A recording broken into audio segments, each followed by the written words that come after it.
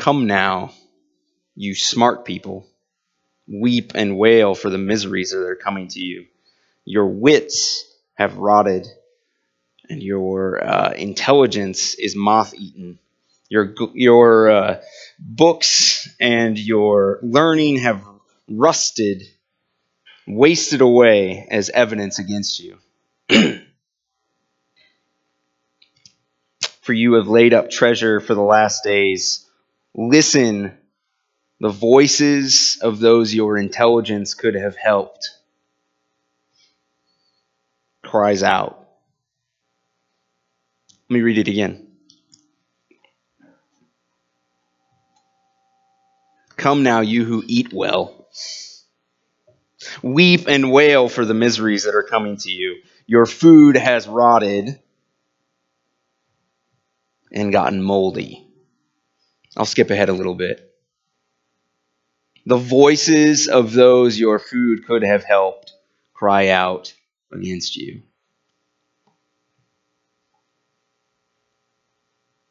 Now I'll read the real one. Come now, you rich people, weep and wail for the miseries that are coming to you. Your riches have rotted and your clothes are moth-eaten. Your gold and silver have rusted, and their rust will be evidence against you, and you will eat your flesh like fire. Sometimes I'm really glad that James's book is only 5 chapters long.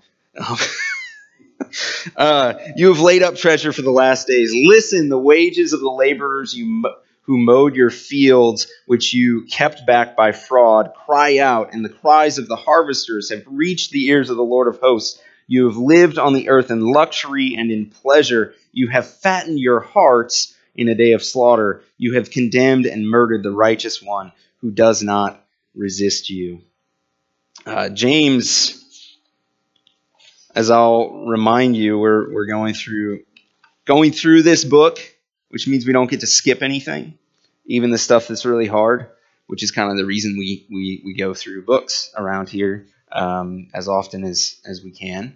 The point of this series is to talk about 2 different paths, right? That the people who James is writing to are tempted to follow Jesus in ways that do not lead to Jesus, right? One of the ways that's famous is they're tempted to follow Jesus by putting their faith in him, but not their works.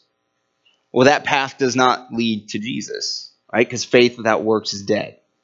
They are tempted to follow Jesus by showing favoritism to those who are well-dressed. Right? That path is not the one that follows Christ. And so this book, over and over again, is about these 2 different paths that look differently depending on the circumstances, but generally speaking, James speaks of one that leads to Jesus and one that does not. Today's subject is money, riches, wealth, resources. That there is a way to use those things that apparently some rich folks in the community that James is writing to, they have decided to follow Jesus in a way that does not lead to him, that does not follow in his footsteps with their wealth, with their riches. So I started out that way just because I wanted to kind of ask you to think about this, because my sense is that not too many of us in this room fit this type of person, right? You may not be a person of great monetary wealth, but you may be a person of great intellect. And it would be a shame if you let your intellect serve you and you only. You may be a person of fantastic cooking who always has a lot of food in your home, and it would be a shame if someone went hungry when you could keep them from going hungry. And so as we go through this, we are going to talk about money, but I ask you to keep that in your head, and maybe the Spirit of God will convict you on something that's not so much about wealth. But we are going to talk about that because that is what it's about. And I just want to start with this question, 2 questions. Is your heart shaped by your money, or is your money shaped by your Jesus-following heart? This is something I've done a ton of study on in my life, the subject of money, because almost every sermon I ever heard growing up when we got to these really hard passages about money was not taken literally, right? Almost every sermon I ever heard growing up, we spiritualized the riches. So that in my experience, it felt as if the church's understanding of the Bible and money was very lax, if almost non-existent. That the teaching of the church when it came to money was give money to the church 10%. And that was our teaching about money. Everything else, it was like the 10% is an excuse for you to now go and do whatever pleases you with the rest.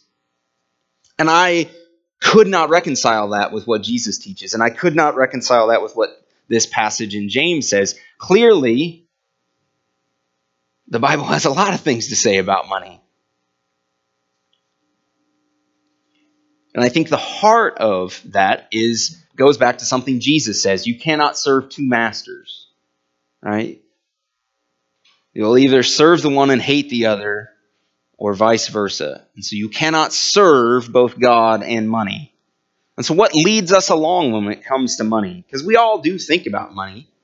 Maybe its intellect is your great resource, but we all think about money, right? So what leads you in that thought process? What leads us as a church? Actually, the very first thing I want to talk about here, the next thing I want to talk about is what leads us as a church when we're talking about money, when we're thinking about money. Because that also often gets lost. We're very happy to quote Malachi 3. Pastors are very willing to quote Malachi chapter 3 and say, bring the whole tithe into the storehouse. And then we neglect to remember what the Bible says we ought to do with that tithe, right? Because it has stipulations of what the Israelites were supposed to do with the tithe. And I heard sermons on Malachi 3, chapter 3, verse 10, over and over and over and over again as a kid. And I'm not saying my pastors were not greedy. It's just that I always felt like it lacked, right? So we preach over and over again on Malachi 3:10, bring the whole tithe into the storehouse. And I don't remember a single sermon in my growing up or even in my adult life on Deuteronomy chapter 14 where it tells the Israelites this is what you got to do with your tithe, with the money that you collect. Not one time do I ever remember that. So, what's leading you along when you think about money? When you make a big purchase, what's shaping that decision? We have all sorts of Christian language that we can use. We can say that God put it on my heart, right? And then it's like that we sometimes use that to justify whatever we want. Right? Like, well, the Spirit told me to do this. Really? Anyway, so I want you to have this question in your mind. Is your heart shaped by your money, or is your money shaped by your Jesus following heart? When I was in Jamaica, I knew this teenage boy named Sanjay, and Sanjay was impoverished in a way that it was very different than the kind of poverty we find in the United States, because they worked and they still didn't have enough food, right? Typically, we have a lot of scenarios in this world where if you have a job, typically all your basic needs can be taken care of, typically. So Sanjay's family worked, and they still didn't have enough food to put on the table at the end of the week or the end of the month. And Sanjay's life, he's 16 years old, and he clung to me for the week that we worked in his on his home, because we built him and his family a toilet and a sewer. And he just talked to me every day and he would follow us. It was like a 4-mile hike to get to his house, and he'd walk back with us, and he talked to me the whole way. And Sanjay's guiding principle in life was how to get his hand on a cell phone and how to get out of Jamaica and move to the United States, which to him was the land flowing with money. And I got so depressed talking to Sanjay because the world around him had convinced him that what was good in the world, that what could solve all of his problems, was money. And I felt very dissatisfied trying to convince him that that was not what made him valuable or would make him valuable. I would tell him all the time. Every day I was telling him, you got this gift, you got that gift, your mother loves you, you got great siblings. And it just felt like it didn't make a dent. It was one of those seeds that I planted in life that I just had to leave and trust that God would do something with.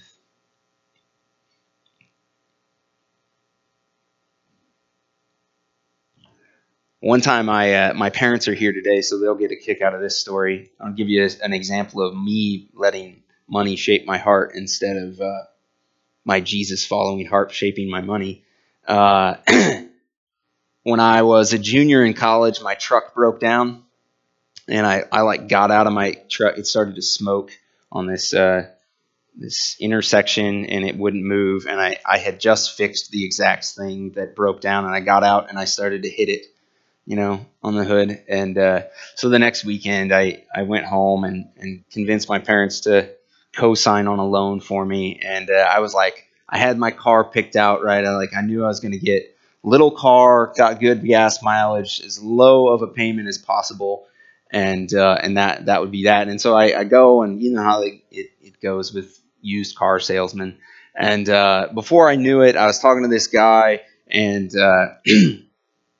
and he brought, we were in the showroom, and I had already kind of picked out a car in the lot, and he pulls in this freshly cleaned and waxed, and wheels and hubcaps armoralled and such, and it's this shiny Jeep Grand Cherokee that was about $5,000 more expensive than what I should have spent on a car. And he's like, somebody else is going to look at this, but this is your shot if you want this car. And so I spent the next hour and a half talking to my parents into letting me get that thing that I did not need, that did not serve any good purpose, but my eyes got about as big as watermelons looking at that thing. And I just kept thinking, literally, and this is the crazy thing, I should have known, because the thought that went through my head was not anything about the car. It was about what other people would think about me driving that car. So anyway, I bought the car, and then I had to sell it 8 months later. So I was really lucky that I was able to sell it within $10 of how much I owed on it. So, and then I didn't have a car for a while, a year. Anyway, this happens. It happens to all of us. But I think my bigger question that gets raised out of this is, what is the purpose of wealth? What is the purpose of money? So we're going to start with the church, right? With tithing, giving money to the church, offering money to the church. What should the church do with that? What should the church see as the purpose of the money that we collect? So this is from Deuteronomy chapter 14.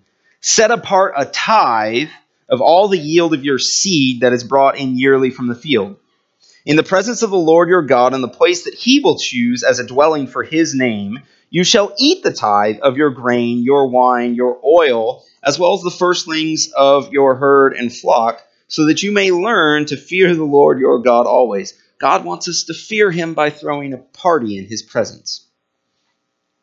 Did you get that? Take all the tithe and eat it.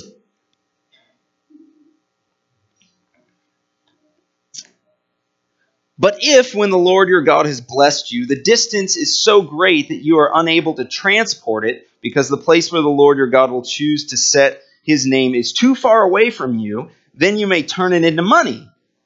With the money secure in hand, go to the place that the Lord your God will choose. Spend the money for whatever you wish, oxen, sheep, wine, strong drink, or whatever you desire, and you shall eat there in the presence of the Lord your God, you and your household, rejoicing together. So if you live too far away, turn your stuff into money so you don't have to take the goats through the wilderness to get to Jerusalem.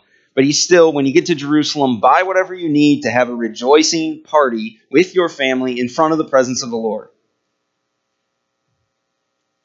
As for the Levites resident in your town, do not neglect them because they have no allotment or inheritance with you. So also part of the tithe is to care for the priests, care for the Levites who they don't work with their hands.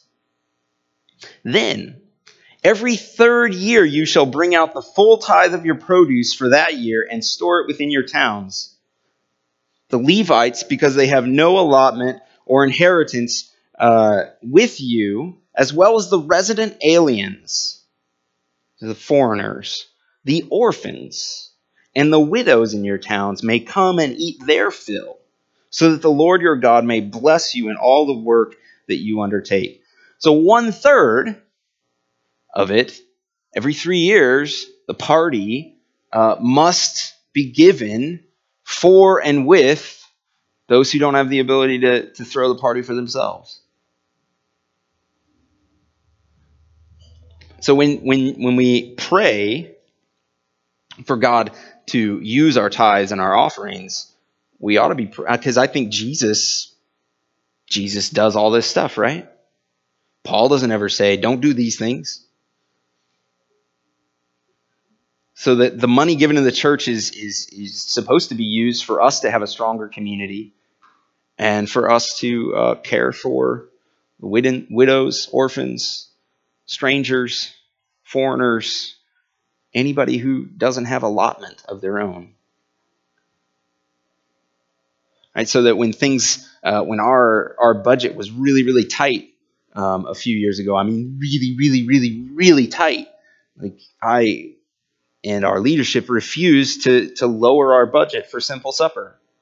Right, no matter what it took, we were going to make sure that we were doing that. Because that is part of what we are I would say we are required to do with our resources as a church. It doesn't have to be Simple Supper, but we do have to do that. Right? So as a pastor, I think about this. When I stand up here because once a month, every other month, I get to be the one who prays over our tithes and offerings. This is in my heart and in my mind, that we would not be a church who fattens our own hearts, as James puts it. Right? That the money would not just be about us, not be about building bigger buildings, would not be about a more fancy pulpit or a whatever fanciness you could add. I know you could add a lot of fanciness to our building. It also doesn't mean that we shouldn't take care of our building. We do need a place in which to celebrate God and His goodness among us. So I ask you to keep this on your mind and heart. Hold us accountable. That this would be a place where we use our wealth in the way that God has said to use it. It's not we don't have a finance team because it's up to them to decide how to use the money that you give to the church. We have a finance team so that we have people who will hold us accountable to using the money the way that we think God says we ought to use it.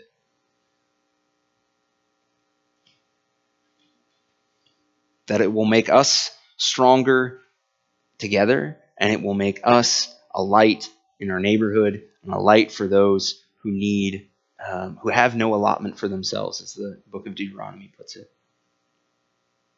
So we cannot be a place where we fatten our own hearts. We have to have this balance.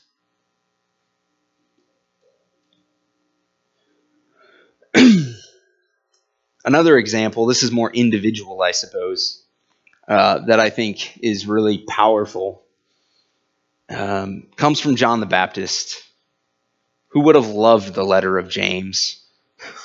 His preaching is about as soft as James's preaching.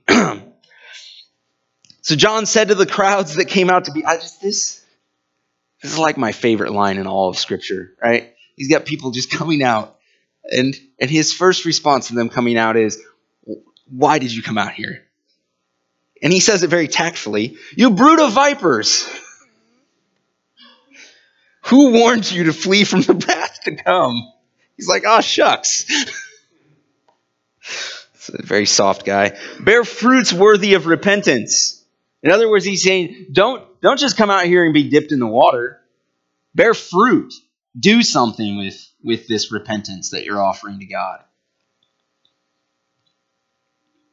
Do not begin to say to yourselves, we have Abraham as our ancestor. For I tell you, God is able from these stones to raise up children to Abraham. Even now, the axe is lying at the root of the trees. Every tree, therefore, that does not bear good fruit is cut down and thrown into the fire. So God is not going to look at your associations when it comes time for judgment. When it comes time to stand before God, God is not going to say, well, you were a member of this church, and the church was really good. So I'm gonna take care of you based on that. Right? He's not gonna look at the people of Israel and say, you're a member of Israel, so you're a descendant of Abraham. So there. Because repentance, allegiance to God, I'm always gonna argue that repentance is about turning around, taking away your allegiance from something else and putting your full allegiance into Christ, into God. It has to bear fruit. It has to be something that changes the way we live. And so that raises a very practical, very good question, right? So the crowds asked him, what then should we do? Excellent question. How often is it not asked? In reply, he said to them, whoever has 2 coats must share with anyone who has none. And whoever has food must do likewise. What?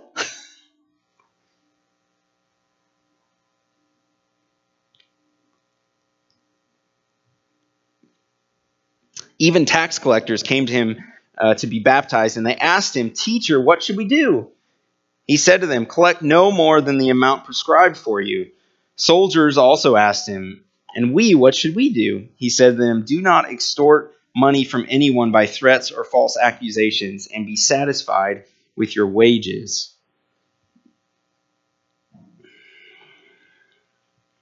So what's the purpose of money for the church? The purpose of money is to celebrate the goodness of God by being stronger together, having fellowship together, and also to care for those who have no allotment of their own. What is the purpose of your personal stuff? Right? Generally speaking, what is the purpose of a coat? You can actually answer if you'd like. To keep you warm. So if you have a coat sitting unused forever in a closet, is it serving its purpose of keeping something warm? You have a very happy coat hanger, right? It's very simply put, if it's sitting there unused and it has a purpose, let it be put to that purpose. I would encourage us all to ask over and over again, if everything you have in your home, whether it's 4 things or 400 things or 400,000 things, what is the purpose of that thing? Is it being used to that purpose? Is it meeting only your needs? Can it be shared to meet others' needs? This is something that weighs heavy on my heart when I make a big purchase, especially. I feel the Spirit of God really convict me. Do I have plans for this thing to bear fruit? When we bought our first house, it was a really big question. We're making this gigantic purchase to which we will be slaves to a bank for the next 30 years. How will it bear fruit? What is the purpose of a home? And how can we use it to not just to meet our purpose, our need for shelter, our need for a place to be together, to build relationships with each other? How can we use it to benefit others? How can we make sure that our home bears fruit, that it lives into its purpose. So I encourage you to ask this kind of question about everything. Whether you got 4 things, 400 things, 400,000 things, what is the purpose, and how can it bear fruit in your life and in the life of others? I want to make a point that is somewhat of an aside, somewhat unrelated to some of these things, but I think it's just crucial, because money mentorship in the church doesn't really happen, right? Because we're terrified of talking about it, or when we talk about it in ways that we don't want to be judged. So we make this like verbal protective case for our money, right? I prayed about this, and so I use my money this way. So therefore, don't question me or ask about it at all. Don't challenge me in any way, shape, or form. I just want to tell you first that I already prayed about it, so we don't have to have a hard conversation about it. And yet, any kind of thing like that, if we don't allow ourselves to be mentored by someone, I think that's really dangerous. I want to show you why. The other day, a couple of weeks ago, actually, Elliot came up to me, and he loves to ask me to draw things, and I love to draw things for him. So it's a great relationship. So one day he came up to me and he said, "Draw Spider-Man for me," and so I grabbed a pen and some paper, and this is what came out of me. That was Spider-Man, and he was very concerned because that doesn't look like Spider-Man, Daddy. Like there's something really wrong with this Spider-Man. So I got on the internet and I got it up on my computer and I got a picture of Spider-Man and because for those of us who like to draw but who are not necessarily gifted at drawing, it's helpful. One of the first things you do in a class, for instance, is you have a model, right? And you try to draw the model because it's a lot more helpful. You can get the lines right. So looking at a model of Spider-Man, this is what I drew, right? Slightly better there. It's the same thing in life, right? Well, left to our own, like just draw whatever you want, however you want. It comes out looking like goop sometimes. I mean, Paul talks about be imitators, right? We have a great opportunity when it comes to something like money. Yeah, it has whatever that other thing is, maybe that you have a great resource in, that intellect and encouragement, whatever that other thing is. That, in the hands of a mentoring relationship with a Christian who also has that gift, who's learned to use it really well, can be sharpened and can get better, and the lines can start to look closer to the lines that Jesus sketched for us. Right? When we begin to model our life after someone who maybe knows a little more, not necessarily older than us, someone maybe with a little more experience, with a little more experience of devoting something, laying something at Jesus' feet, we can begin to have our lines, the shading in of those lines, the colors of this picture, look a little closer to what Jesus sketched for us. Because there are all sorts of money ministries out there, right? Money ministries is what they're called. And what concerns me sometimes is that the aim of those money ministries does not always seem to me to be the same aim as Jesus' aim for money, or as James's aim for money.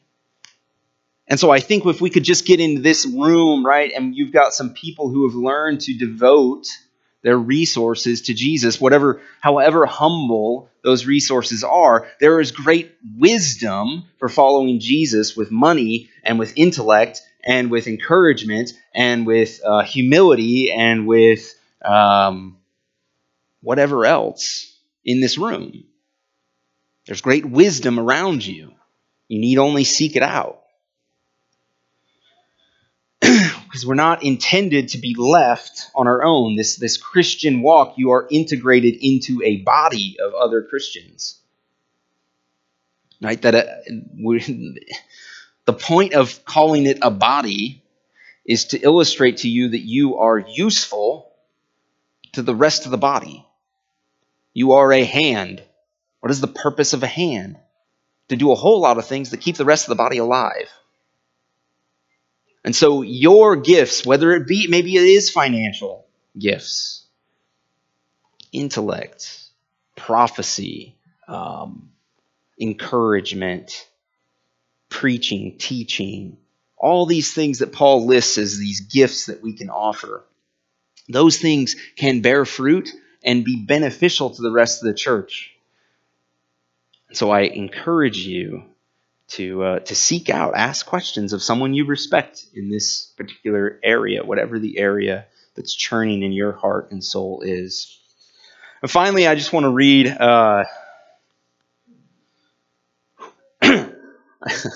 I just want to read from Jesus' words in Matthew 6 about striving. That's kind of my final point today.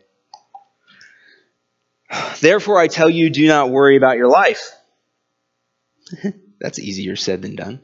I hardly ever worry about anything that's not related to my life.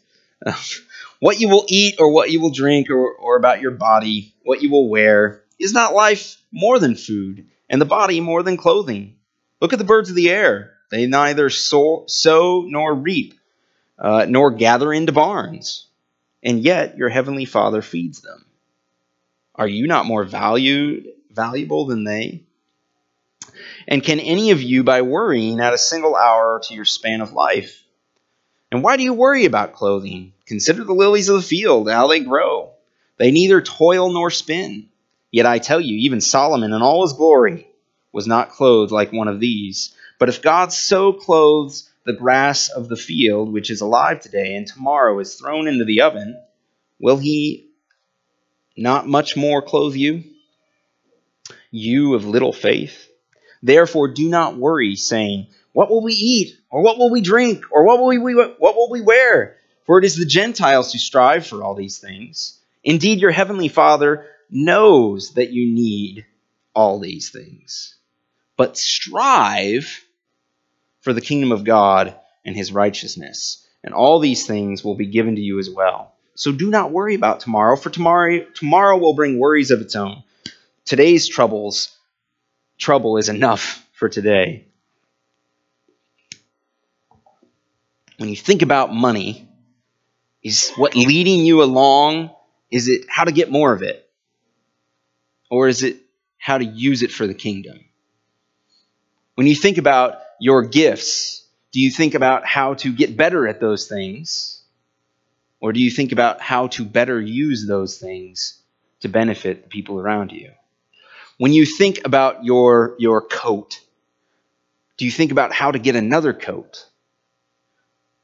Or do you think about how to use that coat to bear fruit by using it for its purpose? Do we strive to add unto ourselves, to fatten our hearts, as James puts it?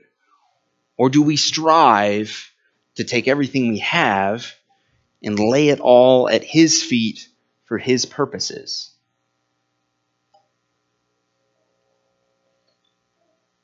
That is the essence, I think, of this stuff from James, is that these rich folk have taken their riches and they have defrauded people who they owed money to. They have made their wealth about themselves. They have strived for their wealth.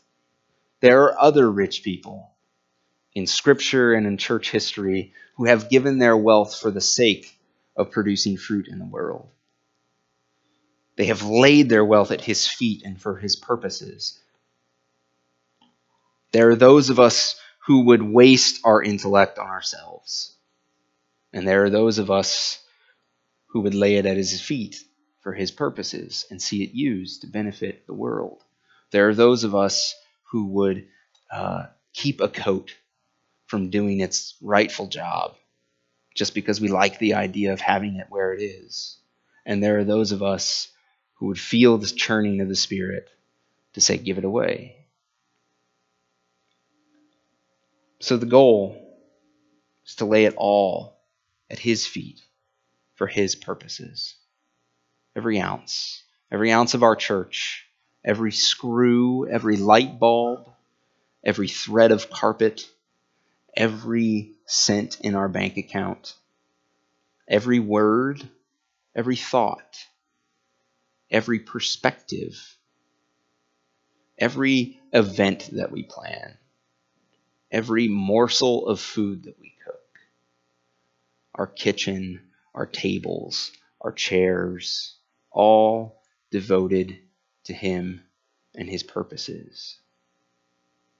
Everything. So that we strive for the kingdom. Strive for the kingdom. Let's pray.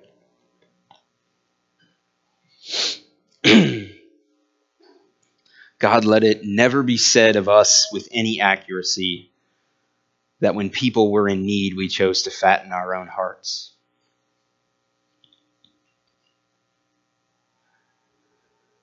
God, as we each look at what we might have to offer to you and to your kingdom, we pray that you would encourage us and remind us of your joy in us, and that you are good, that when we lay things at your feet, it's not like you're there to take it away from us and to chastise us, but that you are there to encourage us and to show us the joy of laying things at your feet. God, may your Spirit stir up in each and every one of us ways that every ounce of our life can be used to benefit the work that you are doing in the world. God, may your Spirit convict this church over and over and over and over again with how we ought to use our money, how we ought to use our building, how we ought to use our events and our voice. We praise you, Lord, and we adore you, and we thank you for the life and the liberty and the freedom that comes from striving after you and not after the superficialities of the world. God, all those things that would lead us on that are not associated with you, every addiction, every relationship, every temptation towards wealth and glory and pride. God, may you cut those things off and teach us how to bear fruit that is in accordance with our repentance, with our allegiance to you. It's in the precious name of Jesus that we pray. Amen.